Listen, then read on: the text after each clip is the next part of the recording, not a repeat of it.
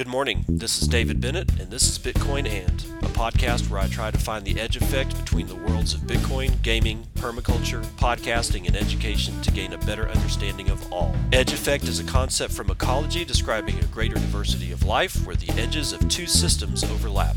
While species from either system can be found at the edge, it is important to note there are species in the overlap that exist in neither system, and that is what I seek to uncover. So join me in discovering the variety of things being created as Bitcoin rubs up against other systems.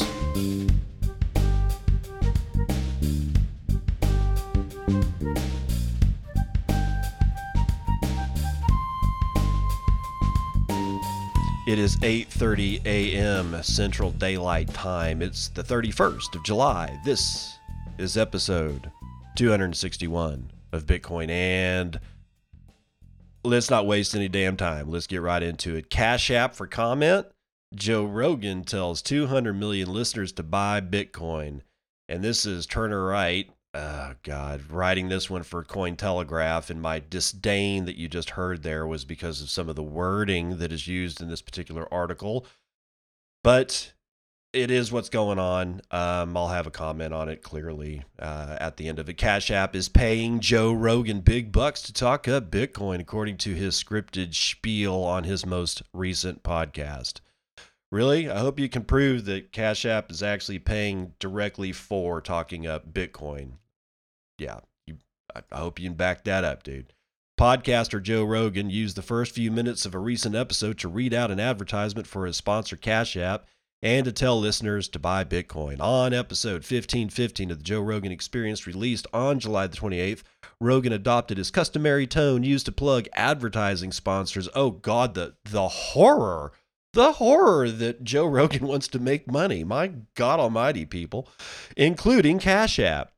Before going on to state some serious technical points about Bitcoin, like stacking sats.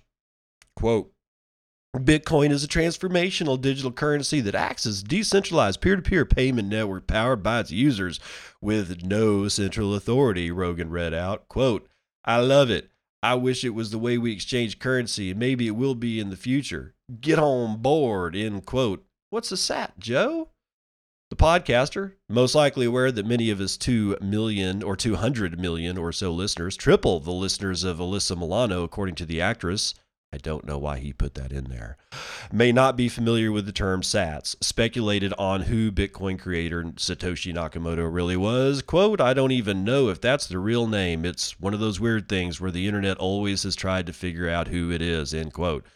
Rogan has previously stated his podcast doesn't necessarily need ads from Cash App, which, if true, makes the endorsement at least partly genuine. Yikes, man. These kind of Turner's just kind of lashing out here, man. I guess he's an ETH head. Cash App and payment services developed by Square have given users the option to buy and sell Bitcoin since 2018. However, Twitter and Square CEO Jack Dorsey has apparently ramped up efforts to promote the service. Better be able to prove it. Dorsey tweeted a picture featuring a Bitcoin logo on a Cash App sponsored NASCAR vehicle driven by Daryl Bubba Wallace on July the 14th. Wallace, the only African-American driver in NASCAR's top racing series, became much more high-profile in recent months for his efforts to combat perceived racism in the sport. Not sure why that's in there. Cointelegraph reported in June that Rogan uses a privacy-focused browser Brave to avoid internet ads and Google tracking. Why are you putting this in here? The podcaster has also had prominent guests on his podcast from the cryptosphere, including Bitcoin bull Andreas Antonopoulos and Elon Musk. That's the end of the article. I don't even know if I should waste my time on the commentary. I mean, Joe Rogan gets to do what Joe Rogan wants to do. If he wants to plug Bitcoin, that's his business. I don't see anything in here that it was proven that Cash App directly paid Joe Rogan to talk up Bitcoin. He's been doing that for a while, Turner. Come on. See, I guess the commentary that I should make is that I am ever since I got back from vacation, I have seen how to say it? That it's like the temperature of the water in the pool is not where I left it. And that's, I mean, if you kind of get what I'm saying, it's like the tonality of word choice has changed. There's a lot. I mean, people are just, especially like journalists in general, all over the news media that I scour is just, they're just all over Ethereum. They're all over DeFi. And half of the story, half of the headlines I see has something shitty to say about Bitcoin. And I don't get it. None of you motherfuckers would have a job out there if it wasn't for Bitcoin. We wouldn't be here if it wasn't for Bitcoin. Bitcoin was the spark. Bitcoin was us uncovering the weapon that we've been looking for centuries. And here you are telling us, I guess maybe you got like some gun advocacy or like non-gun buying advocacy or something like that. You're so scared of it, I guess. I don't know. But it's rather tiresome, honestly. And this kind of shit right here out of Cointelegraph is just strange. Cash App is paying Joe Rogan to talk up Bitcoin. It says it underneath the byline. See, this is the kind of shit that we have to deal with. And then the people wonder why we're so damn salty. My God almighty. Okay, what's next on the thing? Bitcoin trading is booming in Russia. The Russians, and that's by crypto exchange Paxful. This is Jose Antonio Lanz writing for Decrypt.co sometime yesterday. Bitcoin exchange Paxful reports a 350% increase in users from Russia registering month over month all-time highs since the start of the coronavirus in March. So way back in March, this begins. Bitcoin trading is alive and well in Russia. For years, traders and crypto enthusiasts in Russia have had to deal with the regulatory uncertainty and conflicting statements from the nation's lawmakers. Oh, wait a minute. Do I have one for that? I think I might. Let me just make sure. Let me make sure. I believe so. You know who's behind Bitcoin? Putin. It's a Ruski conspiracy to fuck up the American economy and the world. It is, man. I mean, the Russians are they're just hell bent on our destruction, I suppose. Well, that's why they're buying Bitcoin, I guess. Yet, despite these problems, Bitcoin trading has not only survived in Russia, it's growing according to data from peer-to-peer Bitcoin exchange Paxful over the last year. They reported a 350% increase in usage of its platform in the Eastern European nation. Ever since the start of the coronavirus pandemic outbreak in March, Paxful has experienced month-over-month all-time highs in new user registrations on its exchange, the company said in a statement. What's more, beyond COVID-19 and the ensuing economic turmoil around the world, a recent legal clarification that favored Bitcoin hodlers and traders in Russia may set the stage for even more activity in the region. On July the 24th, July the 24th? Yeah, okay, whatever. And after several months of discussion, the Russian Duma finally passed the new law, the new law on financial assets. The law ruled out criminalizing cryptocurrency, which some industry observers expected, giving cryptos legal status, but banning their use in commerce as payment solutions. Quote, crisis aside, Russia has always had a monolithic banking system that is dominated by a few players. That's no different than anybody else, guys. And the sentiment we get is that Russians are increasingly looking to find alternative ways to grow their earnings and participate in the financial market, says Anton Kozlov, Paxful's manager for the Russian market, in a statement. Quote, Bitcoin within the P2P context allows them much more freedom to do so, and our data is proving it, he said. Paxful's growth is a sign of its emerging status in the P2P scene, but it still has a ways to go before catching up to the market leader in the region, Local Bitcoins. Russia is the largest peer-to-peer Bitcoin trading market in Europe, but almost all volume moves through Local Bitcoins, according to data from Useful Tulips. While Paxful closed the month with just under $500,000 in trading volume, Finland's Local Bitcoins recorded over 31 million. The gap may be large, but it's not impossible for the U.S.-based platform to close. Paxful has already established itself as the P2P platform of choice in Africa and is rapidly closing in on Local Bitcoins in Latin America. Yeah, so there you go. Latin America and Africa are probably the two most important continents that Bitcoin has, honestly. I mean, yeah, Russia's important, and clearly, China with its, God untold billions of people over there, and then you got India. But right now, honestly, it's Africa and Latin America, I think, are the best plays for anybody to be getting into right now. So there you go. There's my take on that. Daily HODL staff writing for, obviously, the Daily HODL. Now we're going to be talking about the Goldman Sachs issues. The dire dollar warning says U.S. may lose global currency dominance. It's not like we haven't been saying this shit since 2009.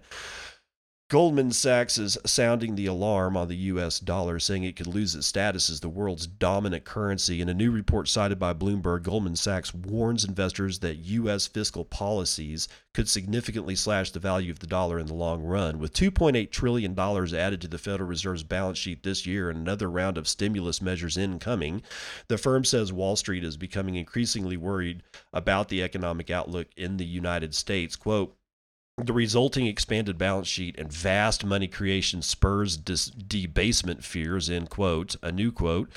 This could create a greater likelihood that at some time in the future, after economic activity is normalized, there will be incentives for central banks and governments to allow inflation to drift higher to reduce the accumulated debt burden, end quote. As inflation concerns grow, investors are turning to safe haven assets like gold. Recently, Goldman Sachs increased their gold price forecast by around 15%. Analysts in the crypto space often describe Bitcoin as an uncorrelated asset with the potential to emerge as a hedge against inflation and global economic turmoil. In a new interview with CNBC, Galaxy Digital CEO Mike Novogratz says he believes both gold and Bitcoin will surge due to a worldwide liquidity pump. Quote, it doesn't look like the Fed is going to raise rates. The liquidity story isn't going to go away. We're going to get a big stimulus, end quote. But critics such as gold proponent Peter Schiff scoff at the notion that BTC will be an effective hedge. Quote, inflation results in higher prices for goods. Since gold is a good, its price rises along with the price of other goods, preserving its relative purchasing power.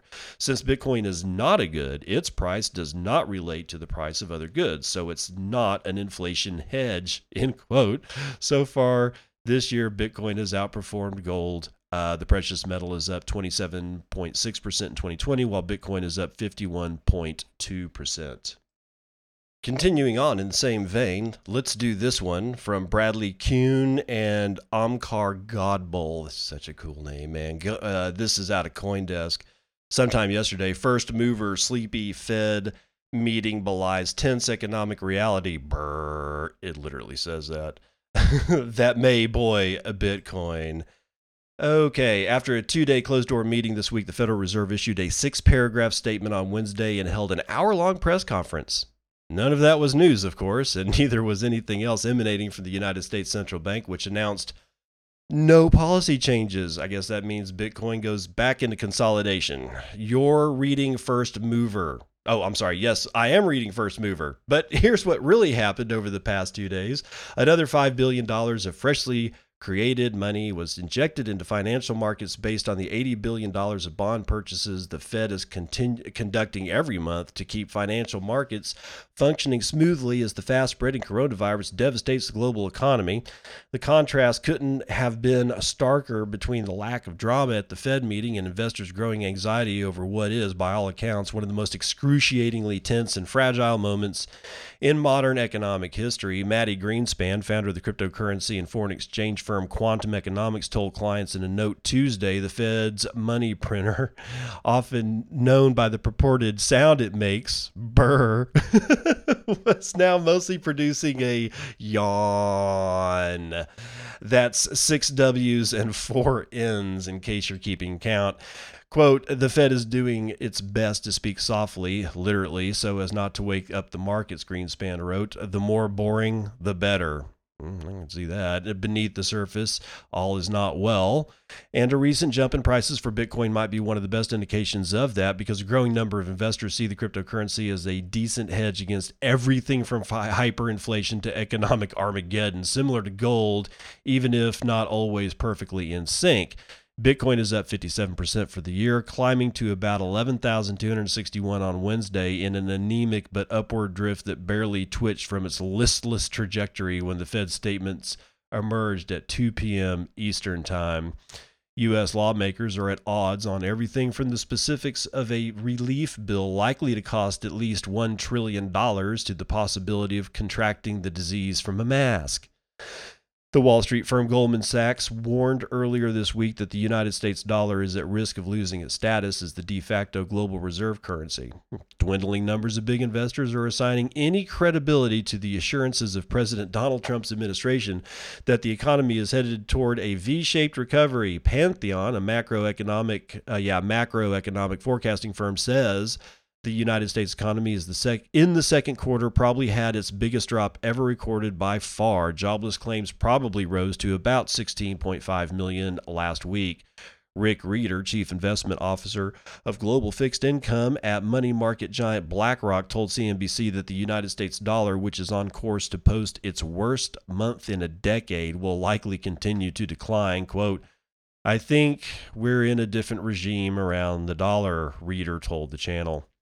The only thing that seems certain is that the Federal Reserve will keep creating billions of dollars a day and pumping them into global markets on Wall Street. It's not even controversial anymore to suggest that the stock market is being propped up by the United States Central Bank.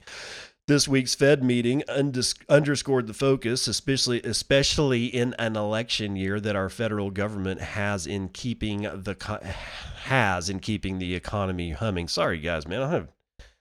I took a little break to run around and try to catch a chicken, so I'm a little out of breath. I won't get into it. Joe DePasquale, CEO of cryptocurrency-focused hedge fund BitBull Capital, told First Mover in a phone interview, quote, "They're going to keep the monetary stock flowing, and that should be good for Bitcoin as people become more comfortable with an asset that has in the past been seen as more risky," DePasquale said.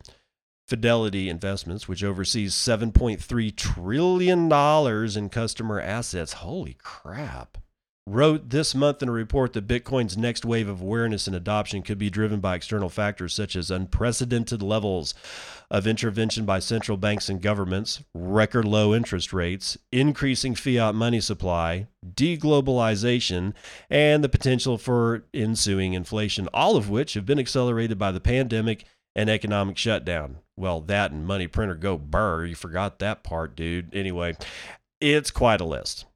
And hard to argue with any of that, which collectively provided the subtext for this week's Fed meeting. Powell was candid about the Fed's willingness to provide further monetary accommodation, even after policymakers earlier this year slashed interest rates close to zero and expanded the central bank's balance sheet by roughly $3 trillion. The amount represents roughly 75% of the total amount of money previously created in its 107-year history. One question mark might be whether the Fed can stimulate markets with more dollars if the United States currency is looking weak in foreign exchange markets. According to Pantheon, the Fed may have to increase the pace of its monthly bond purchases once the, quote, Treasury begins to issue the $1.5 trillion extra debt we reckon will be needed to finance the next relief bill. God, it's just, this is horrible. Quote, "We are committed to using our full range of tools to support the economy," Powell said during the press conference, using language nearly identical to language he has used on multiple prior occasions since March, when the Fed first began plying the financial system with emergency loans and liquidity. Quote, "The way Powell emphasizes it, they're going to continue to pump liquidity and easy money into the markets," John Todaro of the digital asset analysis firm TradeBlock said Wednesday in a phone interview. Quote, "It was just kind of a rehash of, hey, how dovish are these folks going to get?" End quote. First Mover reported earlier this week that Deutsche Bank strategist Jim Reed sees the Fed adding another $12 trillion to its balance sheet over the next few years, to the $7.01 trillion of total assets as of last week. Fed policymakers did their best this week not to cry. I mean, not to make news. This doesn't mean that they're not doing a lot. Bitcoin traders are more focused on the burr than the yawn. And there you go. Sorry that was so rough, but like I said, I had to break for a second to help my daughter try to corral a chicken, which we were very unsuccessful at. I was literally, 10 minutes ago running around my backyard trying to get this son of a bitch before she starts crowing. She's not a rooster, yet she crows. It's a funny thing about chickens. I didn't know it. I'd never heard of it. Now that we kind of researched it because we knew what we were looking for, this is not uncommon that a female chicken will decide that she needs to take over the duties of being the man. So, Anyway, so that was a little rough, and I do apologize. But let's do some numbers.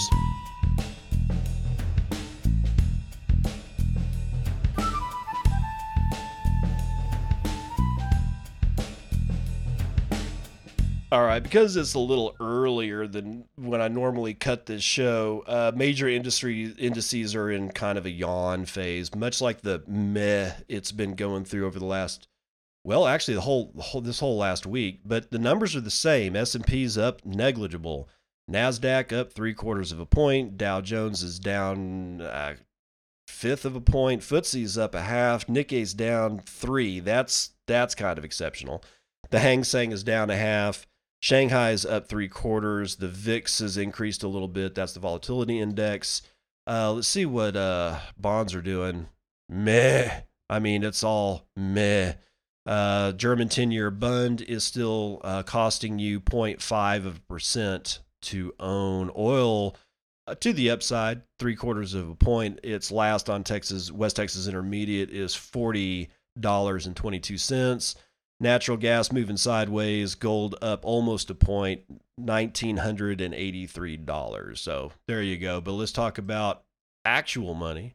Bitcoin chilling out at 11,160. Looks like I'm going to have a low at 134.69, and my high, well, that is my high, is $11,160. 315,000 transactions done in the last 24 hours gives us about 13,000 transactions being performed an hour, sending a little under 1 million BTC around the horn in that 24-hour period, with 40,000 BTC being sent on average per hour, with an average transaction value of 3 BTC and a median transaction value that's still high, 0.054 BTC, about $600. Block times are even higher today than they were yesterday, 10 minutes and 50 seconds, with 1.3 BTC being taken in fees on a per block basis and 173 BTC taken in fees overall in the last 24 hours. We've had a damn near 10% drop in hash rate, bringing us all the way back down to 112 exahashes per second. Holy smokes, man. Let's see if that went anywhere. Looks like Bcash, BSV, and Litecoin all got bumps in their hash rate, but even Ethereum has dropped like 6%. Not that hash rate's going to mean dick to them here in 2 weeks, trademark. But, well, yeah, there you go. Let's see. The last time anybody did something for Bitcoin on the GitHub repository was sometime today. Yes, I do understand that may be as small as a correction. But, hey, Ethereum, 342. Oh, happy 5th, you swamp rat. Bcash is at 292, BSV is at 215, Litecoin is at 57.5, Ethereum Classic is at 7.5, Dogecoin holding it at 0.0032, which apparently is the doghouse that Doge always enjoys inhabiting. And at 50,000 transactions on a daily basis, we're walking all up and down Ethereum Classic, Litecoin, and Bcash's piddly ass 17,980 transactions. So let's see what Clark Moody has to say about the mempool. It's not the mempool. It's whatever mempool Clark Moody's looking at. 43,387 transactions are chilling out in that mempool, with a number of blocks to clear is going to be about 67 to do this thing. And let's see what his price is. He's showing $11,186. And as far as Lightning Network is concerned, we have 977.5 BTC, giving us $10.9 million of liquidity across 7,364 nodes, representing 36,678 channels. Tor capacity dropped by 0.2%. We are at 436.8 BTC in the Tor side of the Lightning Network, bringing the percentage of Tor capacity down to 44.7%. And that's across 2,147 nodes. That's going to do it for Vitals.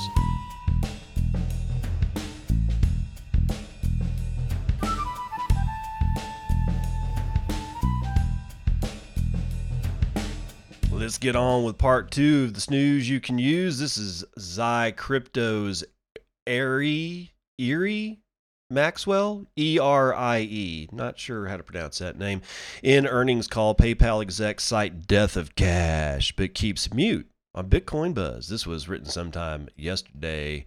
PayPal just announced record revenues of $5.26 billion and enjoyed a 5% spike in stock prices when the news broke. Apparently, they are still thriving in the midst of a pandemic. According to Fortune.com, PayPal made some revelations as to their future thinking during a call discussing the record quarter. The president and CEO of PayPal, Daniel Schulman, alluded to the changing world and how PayPal will have to react.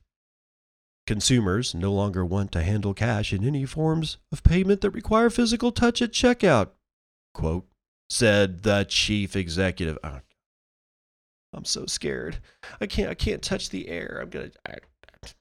All the food is pissing me off and everything is racist. Oh my God, now the air is trying to kill me. Wee.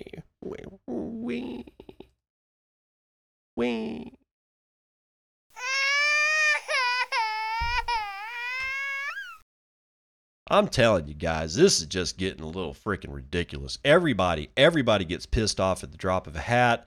Everybody's offended. Everybody's scared shitless of their own shadow, the person next to them, and now the air that they breathe. Hell, apparently it's quite possible that even masks cause the pandemic, just the coronavirus. This is just insane. The world needs to get a spanking or something, dude, but let's continue. The shifting from cash to electronic payments is obviously something that would excite PayPal and its shareholders, and the pandemic is accelerating that shift. PayPal CFO John Rainey acknowledged the speed of the changing world in a call, quote, "The pace of e-commerce has accelerated by several years in a single quarter," said PayPal CFO John Rainey. Back in 2019, Rainey gave an interview where he predicted a move away from cash payments. Quote, "We've been talking about this phenomena or trend for years now, and it's here," Rainey said. "We experience it today." He thinks PayPal is positioned well to take advantage of the new cashless trend. Quote, "It's where those two come together that really create opportunities like PayPal to really expand the suite of financial services to large swaths of the population that are really underserved by how we characterize that today," end quote. Yeah, you'll have more people to shut down and not allow to make payments because you're a centralized behemoth. So there's that. What was missing from the call was a discussion about Bitcoin. Although PayPal is reportedly planning to integrate Bitcoin into its services, the executives did not touch on PayPal's future with Bitcoin. Not all people are on board with a cashless future. In fact, some argue a cashless future is a discriminatory one. Philadelphia City Councilman Ben Greenlee has argued that not accepting cash is a practice that harms some. Quote, "It seems unfair to me that I can walk into Sweetgreen, get a salad, but the person behind me that has the monetary unit the United States of America has used for centuries can't get for centuries." You can't help him. He was educated in the public school system. What are you going to do, man? That's centuries. Can't get the same product. That's not intentional, but it is discrimination. End quote. To move totally away from cash could be a shocking change, and many would need more access to the internet and the proper equipment to execute transactions. But with the proper preparation and infrastructure, Bitcoin could be the solution for a society moving toward digital transaction, but still express a desire for some of the features of cold, hard cash. Now, that's the end of that, but what they should have done is extend that to talk a little bit about Rodolfo Novak and Cold Card and the Open Dime, specifically the Open Dime. That's all done by our friends over at CoinKite. That's Rodolfo's. That's his bag. Anyway, the Open Dime is what makes Bitcoin not cashless if you so choose. If you so choose, and other people also so choose, you can trade physical sticks that look like they're little USB sticks, kinda. They're not exactly USB. They shove into your USB port, but they're not memory sticks. And they hold a certain amount of Bitcoin. And as long as you have access to a reader that can scan the blockchain, it will tell you how much Bitcoin is on that stick. And these little readers can be built on an M5 stack. I bet you my ass they can be built on a Raspberry Pi. And I bet you my ass that since those little computer boards take so little electricity to run, that all you really need to be dependent on is somehow, some way to be able to scan the blockchain from the last block height to confirm that as of the last block height, the person that is handing you the open dime has indeed the Bitcoin that it says it has on it. You don't necessarily need the internet for that. Like Blockstream's, oh God, I don't know if you could hear that, but my rooster, or my female rooster, is apparently at my window crowing, because I'm assuming to piss me off because we tried to chase it. And, even though they have a brain the size of a pea, apparently she's smart enough to know exactly where to sit. She's never been on this side of the yard before, and she's crowing outside my window. You little crispy French, Kentucky fried son of a bitch out there. Okay, sorry. Back to the open dime. Blockstream has a satellite, and you can get the incoming blocks from that satellite. We also don't necessarily need full internet connections all the way to, like a terminal miner or a whole bunch of nodes. Mesh network is really important. It's critical. It's critical. I would judge it as critical infrastructure that is on par with national security for all nations. But I don't really care about the nation state at this point. I care more about groups of people trying to just be people with each other without having governments just continuously interfere and get in the way, because that's all they're good for now. They just get in the way, not really helping. Haven't really helped in years. But this statement on that we've been using this cash for centuries, no. And I'm not making a statement about how long the United States has been an entity. No, I'm talking about the nature of the cash that we have now versus the cash or the different kinds of caches that we've had throughout the history of the United States of America. What we have today, what you're holding in your wallet right now or in your hot little hands, is not the cash of your forefathers. Hell, it's not even the cash of when your grandparents were little tiny children. No, it's the cash post 1971. And if you don't know what I'm talking about, why don't you go visit WTFHappenedIn1971.com. Continuing on with some whale alerts. Bitcoin whales are accumulating more than 50,000 BTC every month, says a report. Himadri Saha from Crypto Potato is writing this one sometime this morning. It appears that large Bitcoin addresses have been accumulating upwards of 50,000 BTC every month and shows no sign of slowing down. The latest data suggests that Bitcoin's recent bullish stint has excited large-scale investors. Whales have been accumulating copious amounts of BTC in anticipation of a larger rally. Also, there's an almost 38% increment in Bitcoin addresses holding more than $1 million worth of BTC. Data from on-chain analytics and crypto market insights provider Glassnode suggests that Bitcoin's recent rally hasn't induced much of a selling reaction from long-term investors. Big shot market participants are holding tight and eagerly waiting to reap greater profits from further BTC rallies. What Glassnode says is evident from the Bitcoin hodler net position change metric, or metric, which has remained positive since March end.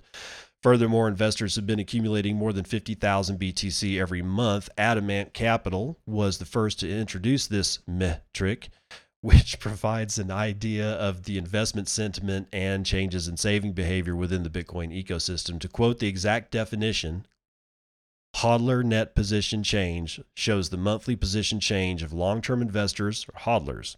It indicates when hodlers cash out, which is negative, and when net new positions are accumulated by hodlers. Apart from this, another metric is hinting at the rising dominance of strong hands in the Bitcoin market. It seems whales don't want to leave any stone unturned in buying more BTC. This, according to Glassnode, can be seen from the increment in Bitcoin addresses holding $1 million worth of the top cryptocurrency. Earlier, the number was 13,000. Owing to the recent price rally, millionaire BTC addresses have risen by almost 38% to 1,800. Such an uptick in massive Bitcoin buying behavior points to increasing institutional investor interest. We talked about the slow movement of capital in the BTC market in one of the earlier articles. However, it seems folks staking massive fiat amounts in the cryptocurrency space are not satisfied with the inflationary status of the global economy.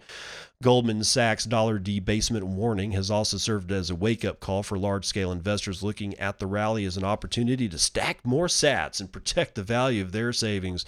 Bitcoin investment management firm Rise confirmed this as well. Rise, R-Y-Z-E, in their latest newsletter talked about the possible reasons fueling the ongoing Bitcoin rally. One thing that became instantly obvious is a steadily growing institutional crowd in the crypto space. Quoting data on increasing futures volumes for BTC on various platforms, Rise made it clear that, quote, institutions are jumping at the opportunity, end quote, to expose themselves to the flagship cryptocurrency. Open market, the total value of outstanding trades is at nearly $5 billion across all Bitcoin future markets, which is an indicator of increased investment activity. Daily futures volume is nearly $50 billion, the second highest of the year. The CME's Bitcoin futures nearly had the most volume they've seen in a single day, and BAX futures far surpassed previous record volume. Grayscale is also seeing record inflows, adding nearly $1 billion. $1 billion in I'm thinking those are Australian dollars, AUM, in the last week, with over 80% of it being Bitcoin. This behavior, as observed by Rise, is very different from 2017, when retail investors caused a FOMO-driven rally. BTC is an excellent fit for the current macroeconomic scenario, and institutions realize this significantly.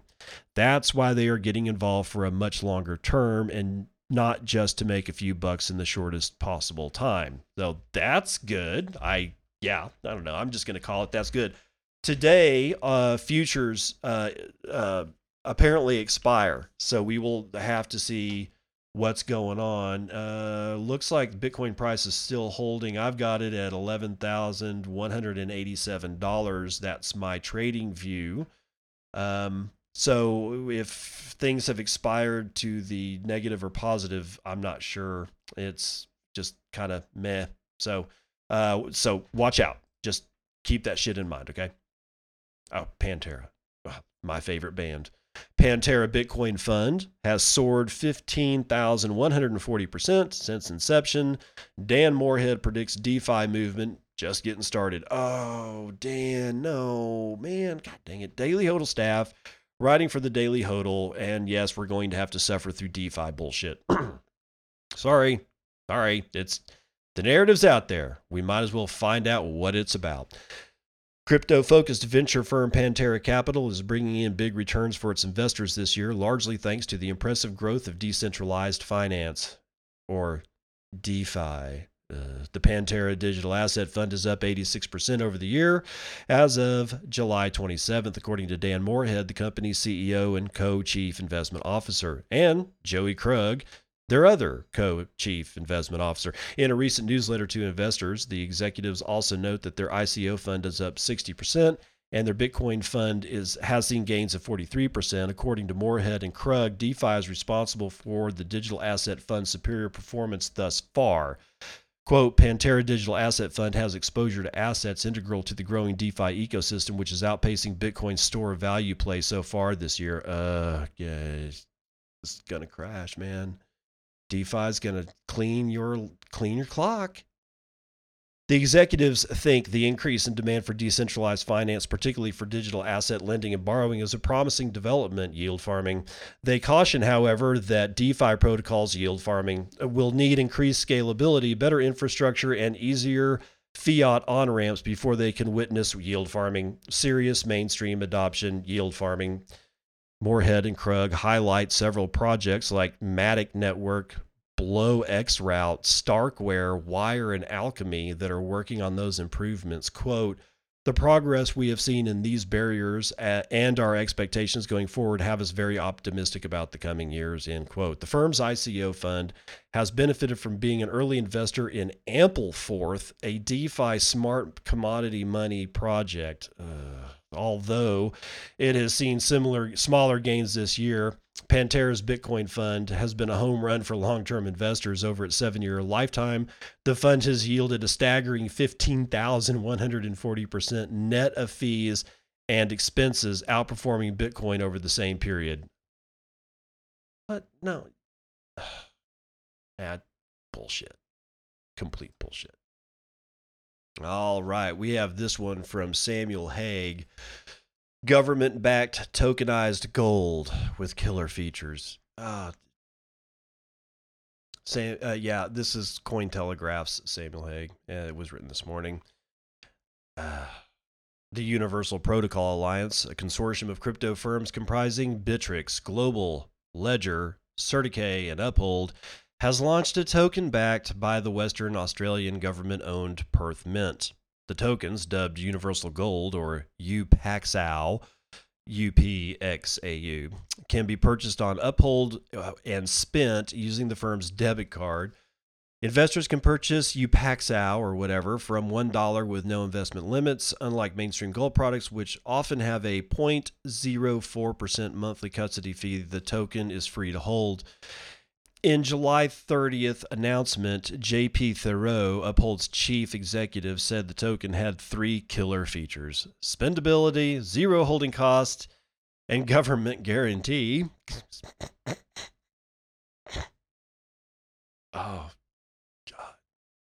Speaking to Cointelegraph, Theroux stated that the Universal Gold project has been in the making for quite some time, noting that one of the alliance's largest investors is a prominent gold bug who brought the Perth Mint to its attention several months ago. Quote, "The Perth Mint is the largest refiner of new gold in the world and is owned by the government of Western Australia, which guarantees all the gold it holds in the same way the FDIC guarantees US dollars held in American banks."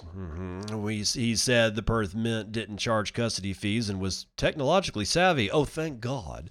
Quote, "We've been working with another prominent gold provider for the better part of 6 years, and they can't match what the Perth Mint offers," end quote. He added, the Universal Gold project is not Perth Mint's first gold-backed token. In February, it teamed up with Infinigold to launch the Perth Mint Gold token, or the PGMT. Other gold-backed tokens appearing recently include Tether Gold, which launched in January, Paxos's Pax Gold, which commenced trade in September of 2019, and Digital X's token, which launched in April of 2019.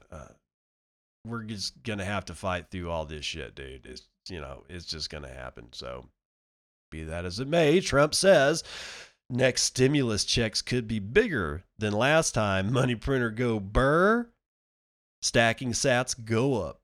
Donald Trump said he would like to see very high coronavirus relief payments, but experts are concerned this will continue to devalue the dollar.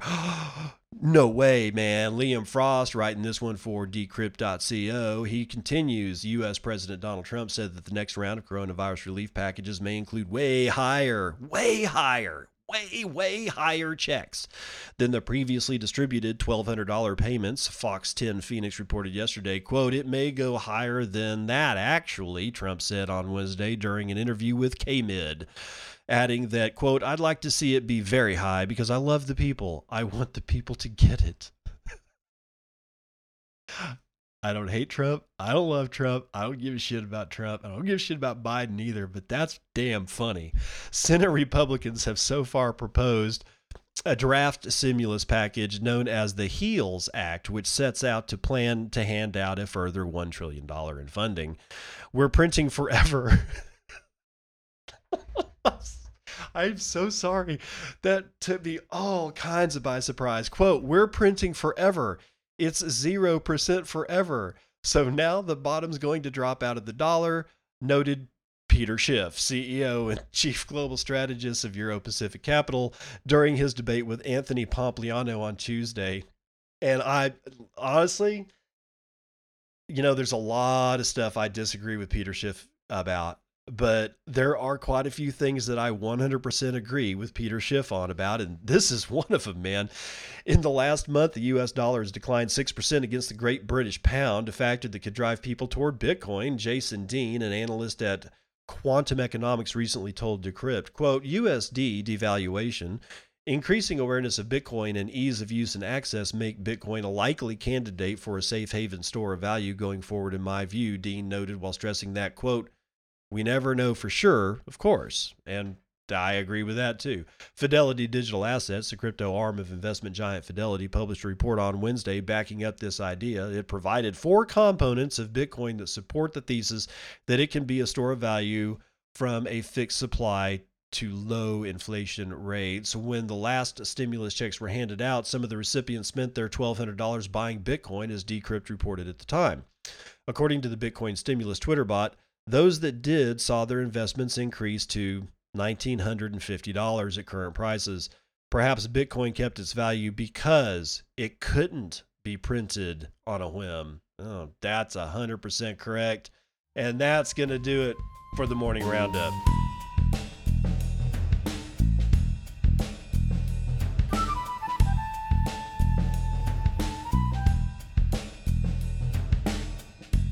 Today's Daily Train Wreck brought to you by Alex Kruger, or Kruger Macro on Twitter, who says sometime this morning, contrary to popular belief, fixed supply is of secondary importance. The key lies in the relationship between supply and demand.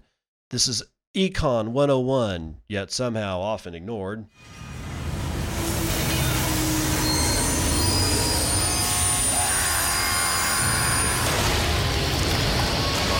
That train, because it'll get you every time. What to say about this thing? What to say about it is that it's part of a larger train wreck that is indeed a 4-tweet storm from Alex Kruger, who starts saying, Ethereum is not as scarce as Bitcoin. Its supply does not even have a hard cap, yet ETH goes up more than BTC. That by itself is its own damn train wreck. You just heard the second part, but we'll read it again for effect. Contrary to popular belief, fixed supply is of secondary importance. The key lies in the relationships between supply and demand.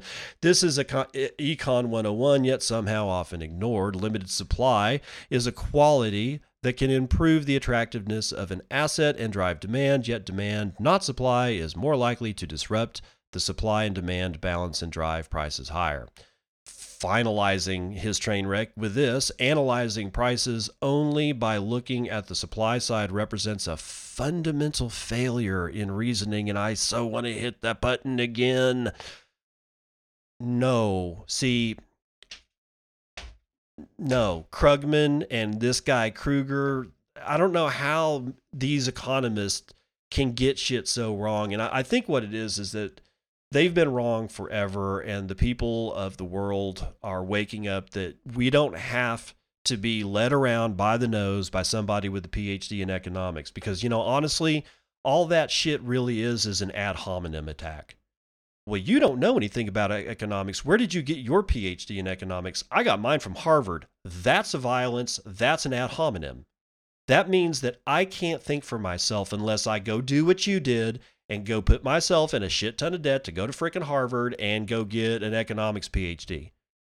And honestly, you only get Keynesian economics out of all of these places. I mean, they don't even talk about Austrian economics, ever. Not once. And there's other shit aside from Austrian and Keynesian economics. What's going on here is that we've been led around by the nose and told that we are valueless when it comes to things of higher thought. No, because I am valueless when it comes to aerospace design and being put on a team tasked with sending 7 people into orbit. You don't want me there. You know why? Because I don't know dick all about differential equations. I almost got to them. Calculus 3 was pretty much the limit that I needed to do, and didn't go into diffie. But in either event, I'm not a mechanical engineer. I'm not an aerospace engineer. That's when it counts. Brain surgery counts because real people's lives are at stake. We've seen what the quote-unquote PhD economists have accomplished for us. About the square root of F all, as Jack Spirko likes to say. In fact, they've done more damage, killed more people than any pretend surgeon or pretend engineer has ever done. And they paid with their time to go figure out a way to tell us that we suck. And I think what's happening is that everybody's turning around and saying, no, what you're saying doesn't make any sense. And no, just because you have a PhD doesn't mean that I'm going to listen to you anymore. That's one of the ways, that's one of the weapons that Bitcoin has, one of the weapon systems that Bitcoin has given us. We don't have to listen to these people. We can look at what they've done to the world over the last, since 1971, but clearly before that. It really accelerated since 1971. But clearly before that, it's just been utter destruction. It's been imprisonment. It's been taking people's property away. It's been about all things bad. And the weaponry systems that we've been given with Bitcoin allow us to finally pierce the veil, look beyond, and see that the shadows that have been telling us that we're stupid are, in fact, either dumber than we are, or just as dumb as we are, or we're all brilliant. And most of us have been told that we can't be brilliant because we don't have an economics degree from Harvard. I call bullshit. There's your smoldering pile.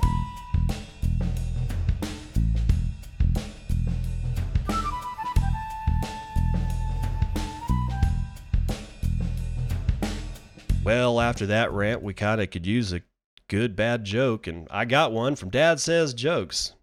I bought my friend an elephant for his room. He said, thanks. I said, don't mention it.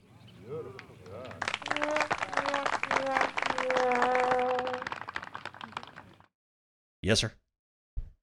Clearly a terrible joke. Okay. Before I cut out a little bit of story time, let me see if I can do this in a fairly concise manner, and it has everything to do with my vacation. So, June the 25th was the last time that I had cut a show before I came back. I was supposed to be back on, July, what did we say? We were going to come back July the 27th. And we extended that by 2 days. So what was that? We extended that by a day and came back on Tuesday. However, me and my wife, we were joined by my sister up at the house in Colorado, and for a couple of days before we left. And my sister suggested that if we wanted to, that she would take care of the kids and would bring them back to us on the following Friday so that we could have like some alone time. And me and my wife were like, sure, okay. The kids are 10 and 7. I mean, it's not like they're infants or anything like that. So we did so. So my wife and I, by ourselves, left and drove the 10 hours, or I can't remember what it was when we drove down. It was like 10. It's normally speaking, if you're not rushing or doing weird shit, that trip takes anywhere between 10 and 12 hours to execute from Amarillo or the Amarillo area to Durango, Colorado, and the little town that's kind of above there. So 10 and a half, I'll peg it at 11 hours. So I drive 11 hours back. We're never happy, ever. We're never happy leaving that place up there. There's something about the valley that house is in. I don't know what it is. I don't know if it's magnetic structure or something, but it's just a place that recharges. And then when I have to detach from it, it's very difficult. It's also very difficult for my kids. It's also very difficult for my wife. And every single time we have to leave, it's a bad day, man. It's just a bad day. Okay. So that said, we do the drive. We do the deed and then do the drive, and, we kind of shake it off and get, back to our home in the panhandle of Texas and go to bed, and then wake up and we're, chilling out, doing our stuff. And about 4 o'clock in the afternoon, my sister calls me. She's broken her foot. They're on a hiking trail close to the house. As you can imagine, she's upset. And I'm like kind of freaking out because I'm like, holy shit, of all the things that could have happened. And, and she's an experienced hiker. It's not like she doesn't know what she's doing. And it's also like she's not she's on a part of this first part of this one trail is pretty easy.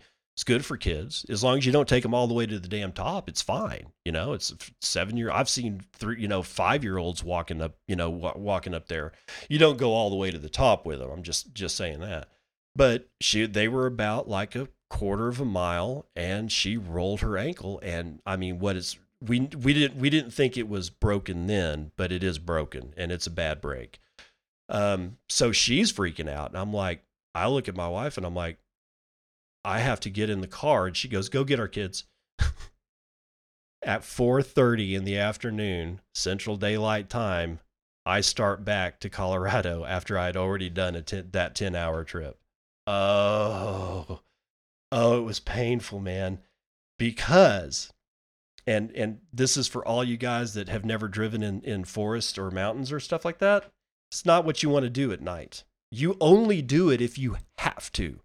And that's in winter, spring, summer, fall. It doesn't matter. I mean, it's worse in the winter when there's ice and shit, clearly, but it does not matter. It can be dry as a bone and baked to death, and there's no weather whatsoever. And if you're driving in the mountains at night, it's fucking dangerous, and here's why. By the time I hit Santa Fe, New Mexico, it's pitch black. There's no moon. And I've just entered what can only be described as God's country. It's just absolutely beautiful. So by the time I roll, and I don't have to worry about stuff until I roll, I'm going to say to what's called the Chama Valley in northern New Mexico. That's where all the big trophy elk hunters like to go hunt great big elk. And there's some apparently moose there now, and big giant deer. Now, I don't know if you've ever met a deer. They are tasty, but stupid as a pail of rocks. And for some reason, the tastiest grass is by the edge of a road.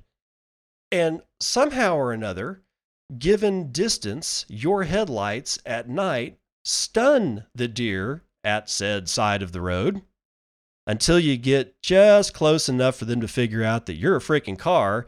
But instead of bolting away from the road, they always bolt across the road. I don't know why.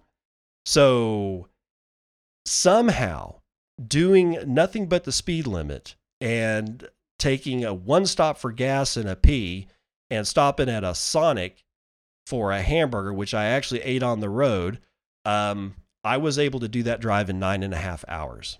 I don't know how it happened, because I had to go be very cautious with my speed and very, had to do a lot of slowing down, because apparently the amount of deer, or the deer population, is going to be a stunner when hunting season opens.